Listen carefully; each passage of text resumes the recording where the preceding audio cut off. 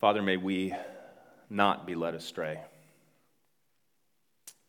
May we know your word, meditate on your word.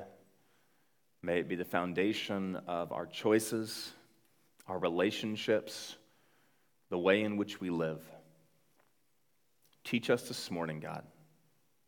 In Jesus' name, amen. Please be seated.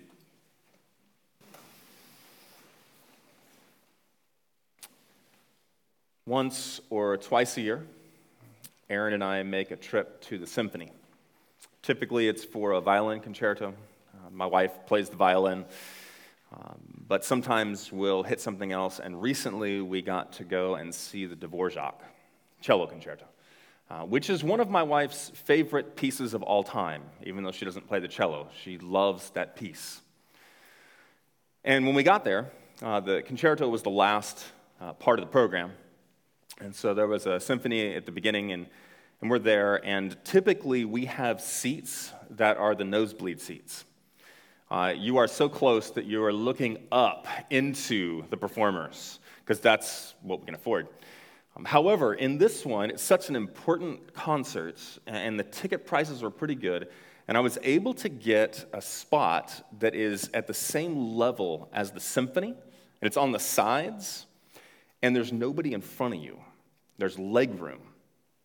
And we come in, we sit down, and I was telling her about these seats, and I was all excited about them.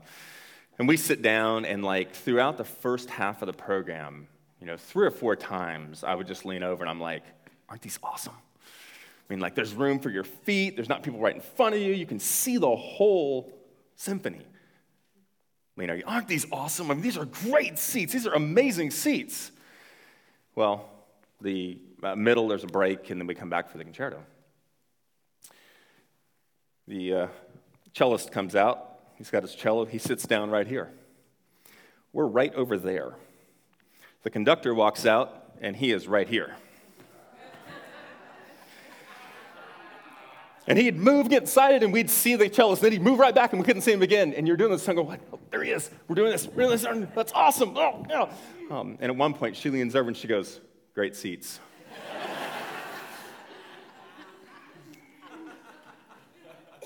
The center of that concert was that cellist. Everything about that last piece, it was that cellist. Everything on stage was supporting what he was doing. And yet, we could just only kind of see him. In fact, even the sound, because the body of the conductor kept moving, and even the sound, you would think, did I just lose something in that? That the very center of what everything was about, we couldn't really see that well. What is the center of your life? What is the very center, the core? What is it that you look to when you are making decisions in life?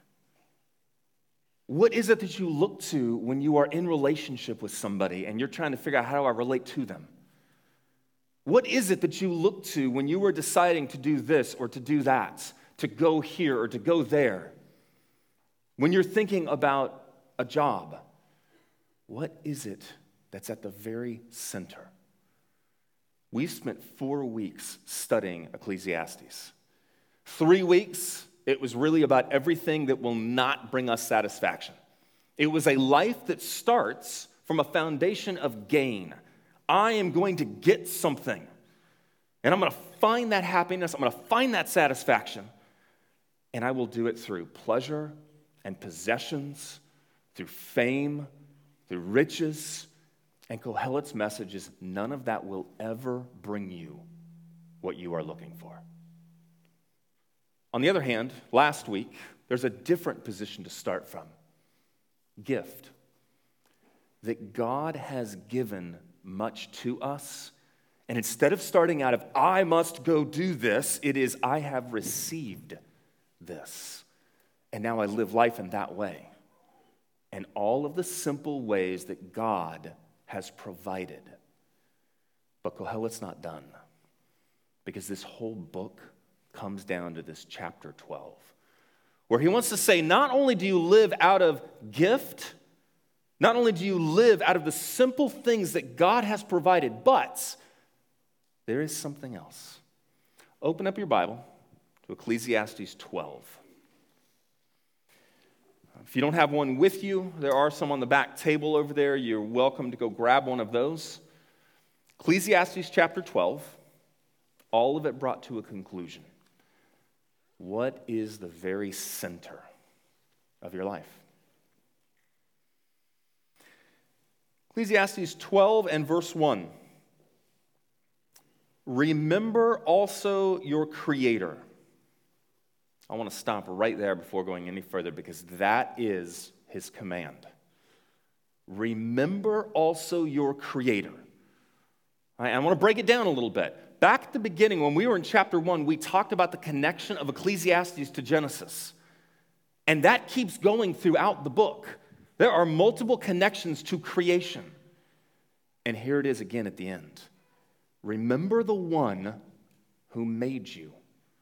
You would not be here without him. Nothing here would be here without him. He is creator. You are not an autonomous being in a universe that has no purpose.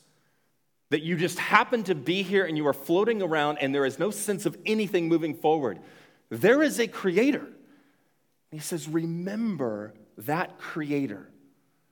But it's this word remember that is very significant. You might think of, especially if you have little kids, they have to learn things. My daughter has to remember how to spell a word. She has to remember her multiplication tables. There are things we're asking them to remember. This word is bigger than that. It is not a mental recall word only. This word says, what is it that is shaping who you are and how you live? What is the center? Right. Jump back, if you have your Bible, to Deuteronomy.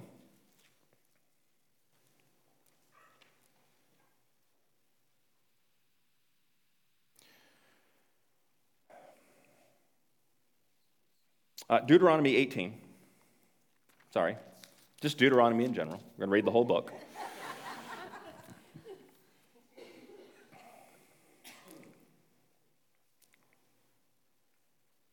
No, I don't want Deuteronomy 18. That would not be what I want. That would be wrong. Oh my goodness. I've lost my passage. You know what happens sometimes? Then I have to go look up my passage. And I'm going to talk about forgetfulness later too.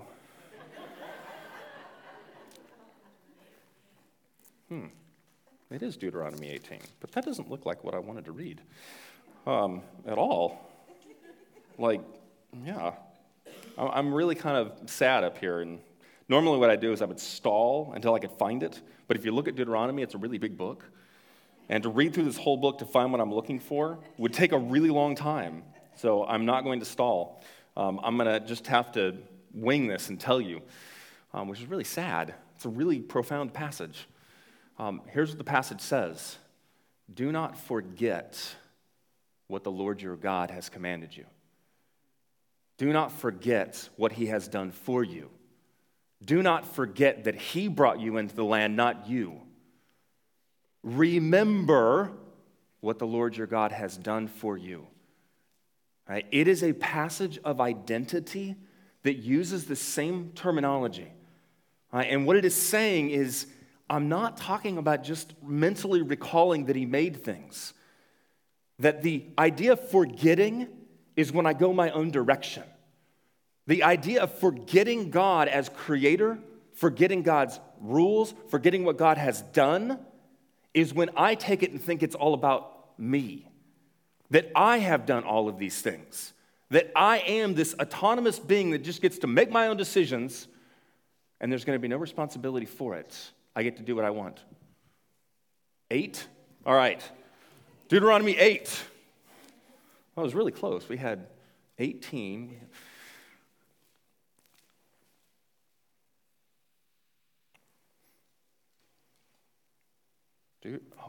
That won't help me either. That's Ecclesiastes 8.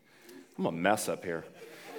At the end of the service, if I don't give you a hug, it's because I woke up with a head cold, and I feel pretty awful, and so I'm really blurry this morning.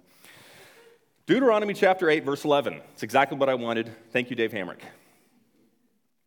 Take care lest you forget the Lord your God by not keeping his commandments and his rules and his statutes, which I command you today. Lest when you have eaten and are full and have built good houses and live in them, and when your herds and flocks multiply, and your silver and gold is multiplied, and all you have is multiplied, then your heart be lifted up, and you forget the Lord your God who brought you out of the land of Egypt, out of the house of slavery, who led you through the great and terrifying wilderness, with its fiery serpents and scorpions and thirsty ground where there was no water, who brought you water out of the flinty rock, who fed you in the wilderness with manna that your fathers did not know, that he might humble you and test you to do good in the end. Beware lest you say in your heart, my power and the might of my hand have gotten me this wealth. You shall remember the Lord your God, for it is he who gives you power to get wealth, that he may confirm his covenant that he swore to your fathers as it is this day. Remembering is bigger than mental recall. It's saying to you, everything you have, where did it come from? Everything you are, who made you? Don't forget that. Remember that he is the creator, that you are not alone, that he really is the center of who we are. Right? In this way, back in the early 1600s, the Puritans, who, and I'm not up here to say we should all become Puritans, and they had all of their own issues, but I want to talk about something that they had as an attitude. Right, there's a group of Puritans that leave England and they go to Holland. This is in the early 1600s. And the reason that they go is because the center of their life is God and the worship of God. And what they are finding in England is they cannot raise their kids to worship God as they understand it. They can't do their own faith as they understand it. And so they move to Holland. But here's the thing. An entire colony. Like, I'm not talking about a family that got up and left. An entire colony that is so centered on trying to follow God that they're willing to move to Holland. Within a dozen years, the number of faith expressions that have grown and the economy at the time causes them to say, this is really bad for our kids. We got to move again. And they move to America. They take an entire colony to America, all for one purpose, to raise our children in the Lord. Now, again, right or wrong, I just want you to see their purpose. This is one of the chroniclers that was recording some of the history who writes this. And he writes this right as they're leaving. So they left the godly and pleasant city, which has been their resting place. But they knew that they were pilgrims and looked not much on those things, but lifted their eyes to the heavens, their dearest country, and quieted their spirits. The decision was won because God was at the center.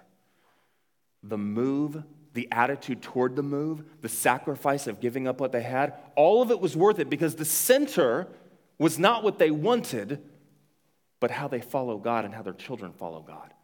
And you see it in their architecture. In New Haven, one of the famous Puritan cities, the city is built around a big central area in order to have community. So all your homes and your businesses, they're all on the outskirts and they center. And you know what sits right at the center of that? The church. That's literally and symbolically, God sat at the center of their lives. That is the idea of remember also your Creator. You are not alone. You were made by someone for someone. Make all of your decisions around God being here. Why? He gives two reasons. Look back at Ecclesiastes 12. Remember also your Creator in the days of your youth, before the evil days come and the years draw near of which you will say, I have no pleasure in them.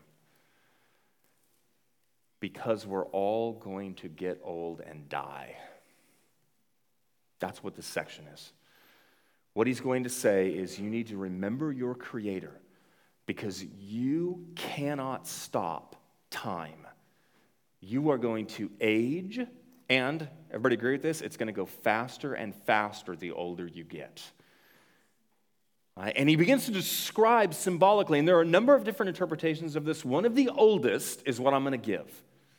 All right, so just walk with me in here. Literal things that have symbolic meaning. Before the sun and the light and the moon and the stars are darkened, all of that is Genesis 1 language.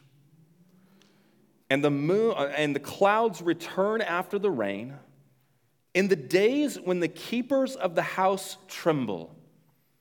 I have known a number of older folks who have tremors in their hands. The strong men are bent. The grinders' teeth cease because they are few. Those who look through the window are dimmed eyesight. And just let me ask you as you're growing older, how's your sight? How are your teeth? How are your muscles? How's it all going? That's what he's describing. But he's not done. The doors on the street are shut, probably the loss of hearing. And you can see it. He says, the sound of grinding is low, and one rises at the sound of the bird. Isn't that awful? You can't hear as well, but you also wake up to every little sound. That's not fair. And all the daughters of song are brought low. They are afraid of also what is high. Terrors are in the way. The almond tree blossoms. Have you ever seen an almond tree? They're white. They blossom quickly. Perhaps it is hair.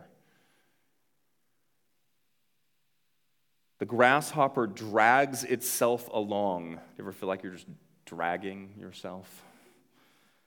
And desire fails, and that's exactly what it sounds like.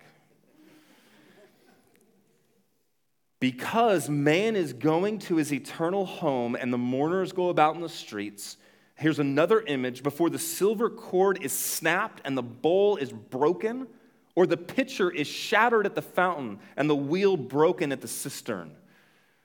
Death. Before it's over, before it's gone, because it's moving that direction. And everybody in this room, you are moving that direction. And the dust returns to the earth. There's our Genesis again. As it was, and the spirit returns to God who gave it. Right? He brings it back. Right? Remember your Creator. Put him at the center of who you are. All your decisions, all your relationships, everything you're doing, God at the center. Number one, because you're going to go back to him. You are on a slow trek right now towards death. And when you die, you're going to return to that Creator. What are you going to tell him about your life? And we are moving that direction. I mean, I am, at this point, I'll turn 42 in like 2 weeks. So I am kind of probably mid of this congregation toward the lower. But probably mid. I got people younger than me, people older than me. But here's my experience. When I turned 30, my metabolism started laughing at me. It let me know you can no longer eat like you did when you were 20. And if you do, you're going to have to exercise really hard to get rid of that. When I was 35, every time I bumped myself, it seemed like it took twice as long to heal, for that bruise to go away. Little by little, when I was 40, memory. Boy, memory is just going. And I'm only 40. I'm afraid for how it's going. I mean, this is, and I give you an example. We had a vestry meeting recently. And following the vestry meeting, one of the vestry members, Richard Cole, came up to me and he said, can we meet? I want to talk. I said, sure, that'd be great. And so I pull out my phone. He goes, where do you want to meet? We can meet somewhere around here. I said, how about Panera? And so I start typing in Panera. And then I went to type in his name. And I could not remember his name. He's standing right in front of me. I've known him for years. I've done discipleship trips with him. He's been on vestry. And I'm going, I don't know his name.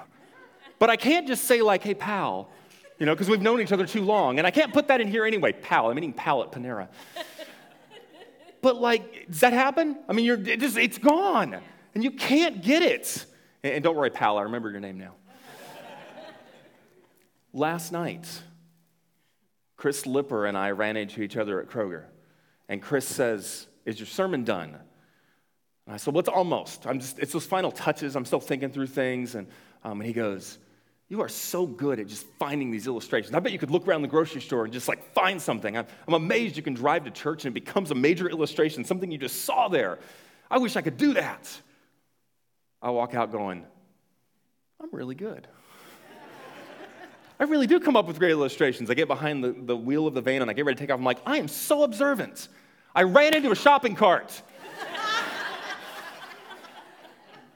I am really starting to lose it. That's what he's describing. Age starts to take its toll. And he says, as you move toward that, the best thing you can do is make your Creator the center of your life, of everything you are. The oldest World War II veteran in America turns 109 tomorrow. His name is Richard, and he lives in Austin. And Richard is an anomaly. Most people don't live to be 109, especially when they smoke 12 cigars a day and drink whiskey in their coffee. Wow. That's what he does daily. He is an anomaly. And they've interviewed him every year. You can go back and find articles on him as he's 107, 108. Now he's turning 109. And they say, how did you live so long? And he says, that's up to God. I don't control that. God's determining that. But even this guy who has defied what we are used to, he still said this. I feel happy that I've made it. I know I can't make it another 109, so I'm satisfied with this one. Even a guy who's lived this long knows you get one shot and you're going back to your Creator. There is no reincarnation. There is no do-overs. This is it right here. Remember your Creator. Put Him at the center because you've got one life and you're going to go back to Him and it's going to move faster and faster. It's going to get more and more challenging physically. Remember your Creator as you move toward meeting Him again. And then there's a second reason. Verse 8. Fleeting, says the preacher, all is fleeting. It's a better translation for this point because it's life and it's fleeting. Verse 9. Besides being wise, Kohelet also taught the people knowledge, weighing and studying and arranging many proverbs with care. Somebody else is writing now. They are reflecting on what Kohelet did. Kohelet sought to find words of delight, and uprightly he wrote words of truth. The words of the wise are like goads. They are the things that make the animal go the direction that they're supposed to go. They are like nails firmly fixed, are collected sayings. They are solid. Right? You can rest on these things. You can live out of these things. They are given by one shepherd. My son, beware of anything beyond these. Of making many books there is no end, and much study is a weariness of the flesh. It is amazing how much at times people just want to keep studying the newest thing, the most deep thing, the oldest thing, and just keep going without actually just practicing something. It will wear you down. Take the Scripture as your foundation and live it. Then he comes. Verse 13, the end of the matter. And it's very abrupt in Hebrew. End of the matter. It's not like, there's no introduction to this. It's like, okay, it's time to stop. That's what he does. Here's the end of everything we've just done. Our last 5 weeks, the 12 chapters before this, all of it comes to this point. And it is one of the reasons why. Remember your Creator. The end of the matter, all has been heard. Fear God and keep his commandments, for this is the whole duty of man. Fear God. Respect your Creator. Hold him in the awe that he deserves. Recognize who he is, what he has done. Fear God in a symbolic kind of awe sense, but also in a legitimate, he's the creator of the universe. Anybody, when you were growing up, did you have this mixture with your dad where you knew your dad loved you and he could be gentle with you, but he'd also scare you? There was a legitimate fear when dad raised his voice. Fear God. Both things. And obey his commandments. Here's the reason why. This is the whole duty of man, and there is an extra word in there that is a good translation, but it is an extra word. In Hebrew, it says, for this is the whole of humanity. The duty part is not there. Again, it's a good translation. It's getting a point across, but I want you to see something. All of humanity comes down to that. As a human being, you were created to fear God and obey him. You were created in a relationship. You were not created to be this being that could just go off here and do whatever you want. You were created to literally have him at the center of who you are. Remember Genesis chapter 1, you're made in the image of God. You are most fully human when you are fearing God and obeying him, because you are most like him. And that's what you were created to be. See, his point at the end, you can search all you want for the pleasures and for the riches and for all of those things, but they're going to let you down at some point. But there is something you don't have to actually search for. You were created this way. You were made in the image of God to be like him, and you will find the most fulfillment in your life when you are most like him, because you're living out your very creation, made in the image of God.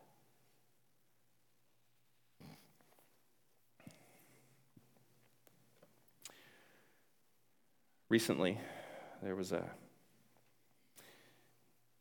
guy, Carlos Pettigrew. He was at a teacher conference meeting for his kids. Got a call on his cell phone. A call that if you're a parent here, and even if you're not a parent, you'll recognize this, you would just never, ever want this call. The call was his daughter saying to him, the house is on fire. And then the phone went dead. So Carlos jumped in his car, just ran out of this meeting, jumped in his car, and drove as fast as he could to get back home. And he describes the images in his head of are my kids trapped in the house? Are they on fire? What is going on? And he doesn't know, so he's just racing. And as he is racing there, he hits a curb, blows 2 tires, and flips his car. Crashes upside down on the sidewalk, and you see a picture of it. He crawls out, drags himself out of the car. He is bruised and bleeding, and he runs the rest of the way to his house to get to his kids. One of the sad parts is they weren't actually in the house. They were next door. They had called from a neighbor's house, which is good, but this poor guy, while he's trying to get to him, but the phone had died before he could hear that. And he gets back there, and they do this interview with him and everything, and his daughter calls him superhero dad. These were his words. I didn't do anything a father wouldn't do. That's what it means to be a dad. I mean, as much as he did, and as heroic as it may look, and this guy's like, I've got to get there no matter what, and I'm bleeding on the street, and I'm running to get to my kids. That's just being a dad. And at that point, you don't look for, put something on my chest as being a great dad. I don't need a medal. The fact that I got my kids secure is all I need. That in and of itself is all the gratitude and the satisfaction I need. The same thing is true in this passage. We are made in the image of God. When we are fearing Him and living out His ways, when He is at the center of our lives, we will be human as we were created. We will be everything He wants from us. And we won't need the possessions, the riches, the alcohol, the drugs, all these other things that we are trying to find value in. Because we'll have it as we were intended to be, made in the image of God. That's Kohelet's message. You want lasting satisfaction? Live your life out of a sense of gift of what God has done. Embrace the simple things. Friendships, a good meal, a hot cup of coffee on a cold morning, your spouse. But while you're doing it, put at the very center of your life, your family, God, and put everything else around that. Make it go through that so that you are fearing God and obeying His commandments and living out being made in His image. There's a church downtown called the Cathedral Shrine of Our Lady of Guadalupe. I'm glad our name is not quite that long. Really big. And it's right next to the Meyerson Symphony Center. This church, the cornerstone was laid in 1898. And the priest who was part of this, who was kind of heading up getting this church built, his name was Father Jarrett. I told you, my brain is fried. I'm not going to. Anyway, he was a well-respected priest. I mean, by government officials in Dallas, by organizations in Dallas. And he's building this church. In 1899, there was a smallpox epidemic in Dallas. And the way they handled it is they had a pest house. A pest house was a big place, big building, where you forced all people that had contagious diseases, along with their families, to go live in. No medical care, nothing. There was one on Main Street downtown. February 11th, 1899, there was a terrible ice storm in Dallas. This pest house was 6 miles from the church. Well, what was the church? It wasn't built yet. It was being built. This priest had gotten word that somebody was dying in the house. He walked through the ice 6 miles, went into the pest house, and did last rites for this lady that was dying. Nobody was going into this house. Doctors weren't going into this house. Police officers, they were just rounding people up and putting them in there. In fact, if you traveled from another town and they knew that town had an outbreak, they were catching people coming in and putting them in pest houses. He would die that year from smallpox. He would catch it. Now, I don't care what you think about last rites. I don't care what you think about Catholicism. I don't care what you think about any of those things. That man had at the center of his life God. And whatever his duty was to follow God, that was first in his life, including giving his life for somebody in the parish. That is putting it at the center. Now, here's the thing. Go down there right now. Take the walk on Flora Street towards the Meyer Symphony Center. This church, it looks like a little toy building. Because around it is Museum Tower Chase Tower, all these gigantic, beautiful skyscrapers. There are angles you can't even see the church anymore because it's been surrounded by these giant buildings, most of them built in the last dozen to 20 years. But when it was built, it was a center point. Not anymore. All these buildings have been built up around it. They're hiding it. They take precedence over it. Here's what I would say for all of us as we leave Ecclesiastes. Maybe you are out there and you have never had God really at the center of your life. It's just never been that way. Go put God at the center of your life. You've tried everything else. How's it working? How satisfied are you? How happy are you? How is life going? When you're trying to do it on your terms, making your decisions for you. But I don't think that's a whole bunch of us. I think many of you are probably where I am. You've had God at the center of your life at times. You were like that church back in 1902 when it actually was completed, where it was the center of something, where people could see it. And then over time, you have built skyscrapers around it. Over time, you have decided that this actually is more important. And this over here, this is a little bit more important. And this thing over here is a little bit more important.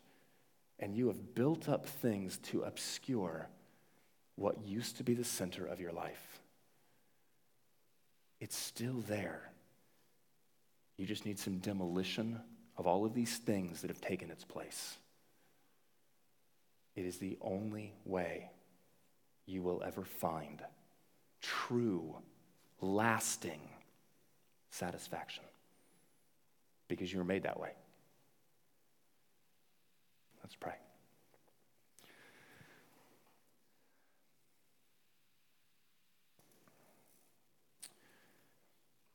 Heavenly Father, it is so easy to get distracted in life.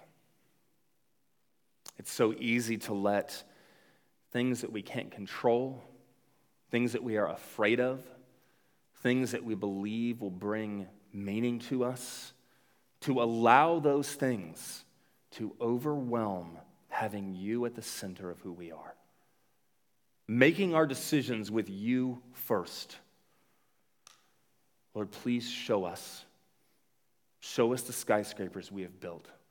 Show us the ways that we have gotten in the way of you truly being the center, remembering our Creator to whom we are going to return, that we might know the abundant life that our Lord Jesus Christ said can be ours. And it's in His name that we pray. Amen.